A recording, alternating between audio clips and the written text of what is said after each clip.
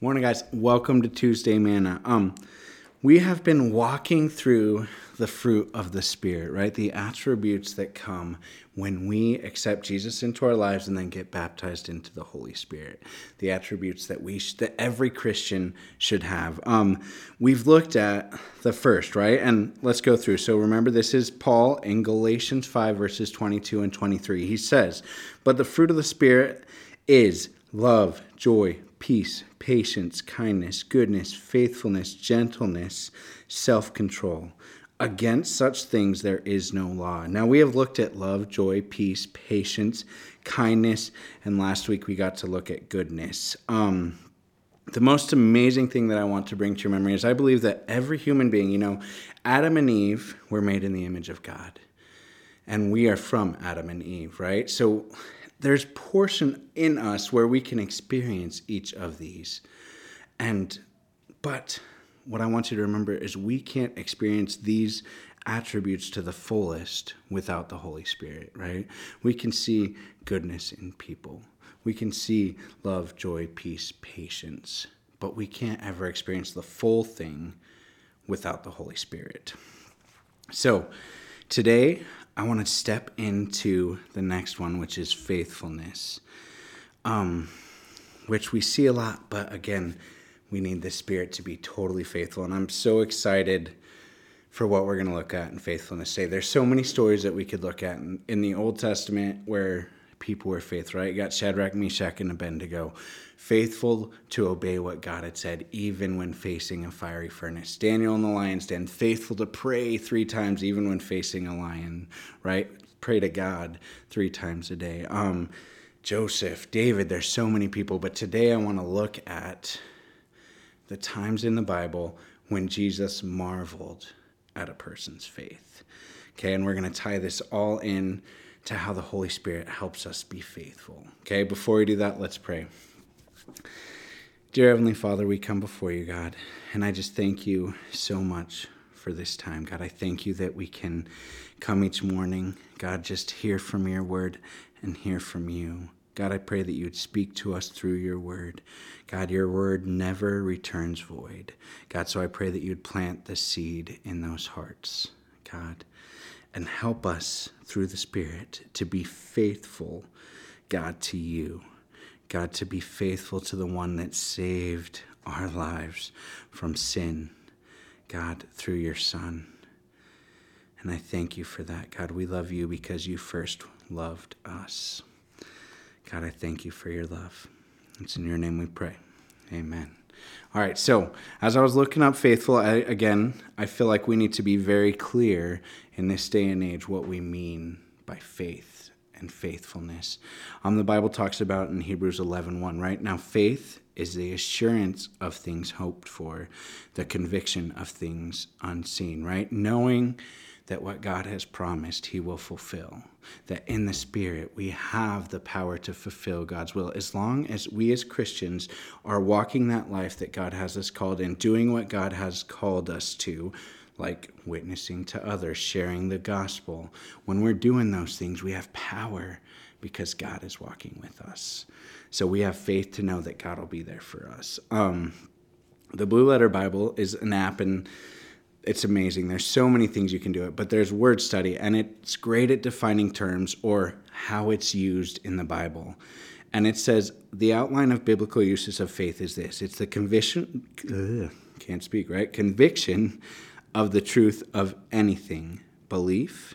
In the New Testament, of a conviction or belief respecting man's relationships to God and divine things, generally with the included idea of trust and holy fervor born of faith and joined with it. So that's the conviction of truth, right? We can relate it to God. In the Bible, it says the conviction that God exists and is the creator and ruler of all things, the provider and bestower of eternal salvation through Christ. Faith in God. Related to Christ, faith in Christ, a strong and welcome conviction or belief that Jesus is the Messiah, through whom we obtain eternal salvation in the kingdom of God. So faith in Christ unto salvation. The religious belief of Christians, it's used as the faith, right? We are of the faith. The belief with the predominant idea of trust or confidence, whether in God or in Christ, springing from faith in the same. The character of one who can be relied on is the last way that it's used, right? If someone is faithful, you can rely on that. When we are faithful to God and Christ through the Holy Spirit, we can be relied on to do what God asks us to do. So, there were a couple times that Jesus was amazed by faith in the Bible. Today I want to focus on two of those. And it's amazing how we can look at the differences. We're going to start in Luke 7, 1 through 10. Okay, and I want you to look at how Christ marveled at this man's faith. Okay, and how it's so cool. So I love when Christ, who was God, right, who we need to exemplify our lives after, when he marvels at something, we need to pay attention. So Luke 7, and we're going to read 1 through 10. Okay, so Luke 7, 1 through 10. Now when he concluded all his sayings in the hearing of the people, he entered Capernaum. And a certain centurion's servant who was dear to him was sick and ready to die. So when he heard about Jesus, he sent elders of the Jews to him, pleading with him to come and heal his servant. And when they came to Jesus, they begged him earnestly, saying that the one for whom he should do this was deserving. For he loves our nation and has built us a synagogue, right? So he has Jews come and saying, hey, this is a good guy. Would you heal this servant for this man? He's helped us. Okay, right? So his servant is sick. Verse 6, then Jesus went with them. And when he was already not far from the house, the centurion sent friends to him, saying to him, Lord, do not trouble yourself, for I am not worthy that you should enter under my roof. Therefore I did not even think myself worthy to come to you. But say the word, and my servant will be healed. For I also am a man placed under authority, having soldiers under me. And say to one, go, and he goes, and to another, come, and he comes, and to my servant, do this, and he does it.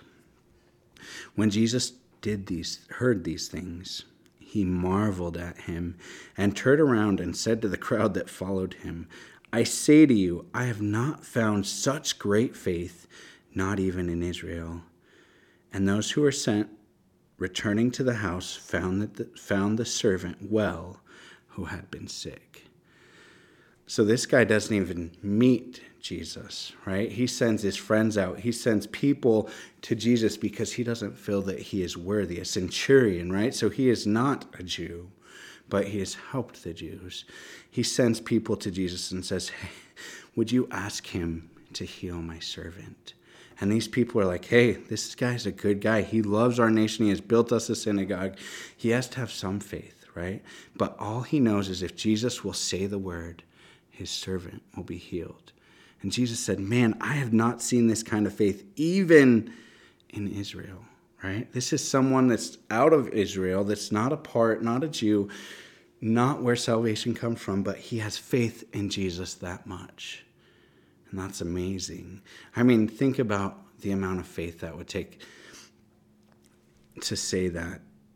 And to just know that Jesus was going to do that. Do we have that faith? Do we trust that God has our back when we're walking the shallow road, the thin road of salvation?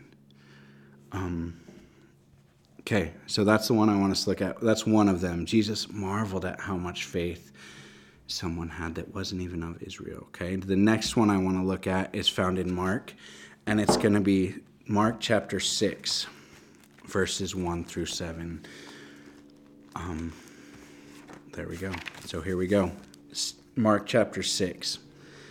Then he went out from there and came to his own country, and his disciples followed him. And when the Sabbath had come, he began to teach in the synagogue. And many hearing him were astonished, saying, where did this man get these things? And what wisdom is this which is given to him? Is this not the carpenter, the son of Mary, and brother of James, Joseph, Judas, and Simon? And are not his sisters here with us? So they were offended at him. But Jesus said to them, a prophet is not without honor except in his own country, among his own relatives, and in his own house. Now he could do no mighty work there except that he laid hands on a few sick people and healed them. And he marveled because of their unbelief. Then he went to the villages in a circuit teaching. So this time, Jesus marvels at their lack of faith. Right? He goes to his own city where he was born, a city full of people that should know him, have faith in him. They have that religion. And because they know his lineage, his family, their faith is gone, right? Who is this? Where did he get this wisdom? Is this not the brother of Judas and James and Simon? And his sisters are here. Why should we listen to him, right? And he was only able to do small healings because their faith. So what I want us to focus on today is my challenge really for you guys is to look at these two. We want to be the one that Jesus looks at and marvels at our faith, right? Wow, I can't believe you had that faith. The Bible says, actually Jesus said in Matthew 18:3-4, truly I say to you, unless you turn and become like a child, you will never enter the kingdom of God.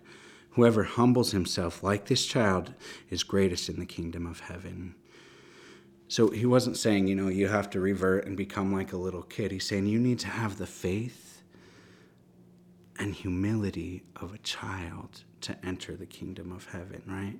The faith of a child, that child that trust that their parents will have their next food for them, will have water that they need to drink, right? They just have that faith that they know their parents got it covered. Do we have that faith with God? Do we know as we're walking down that path with him that he has our back, that through the Holy Spirit, right, we have power and God will provide everything that we need to fulfill his will? So, as you go out, look for opportunities to exercise your faith, right? Remember, faith is when we put our whole weight on something.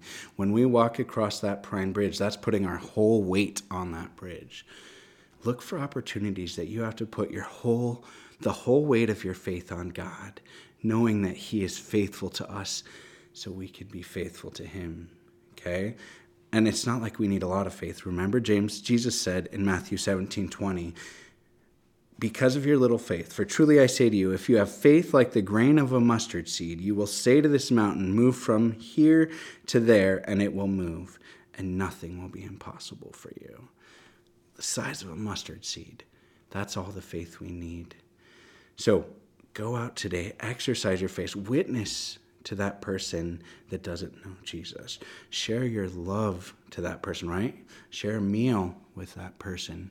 Share Jesus with that person. Thanks, guys. Have a good day.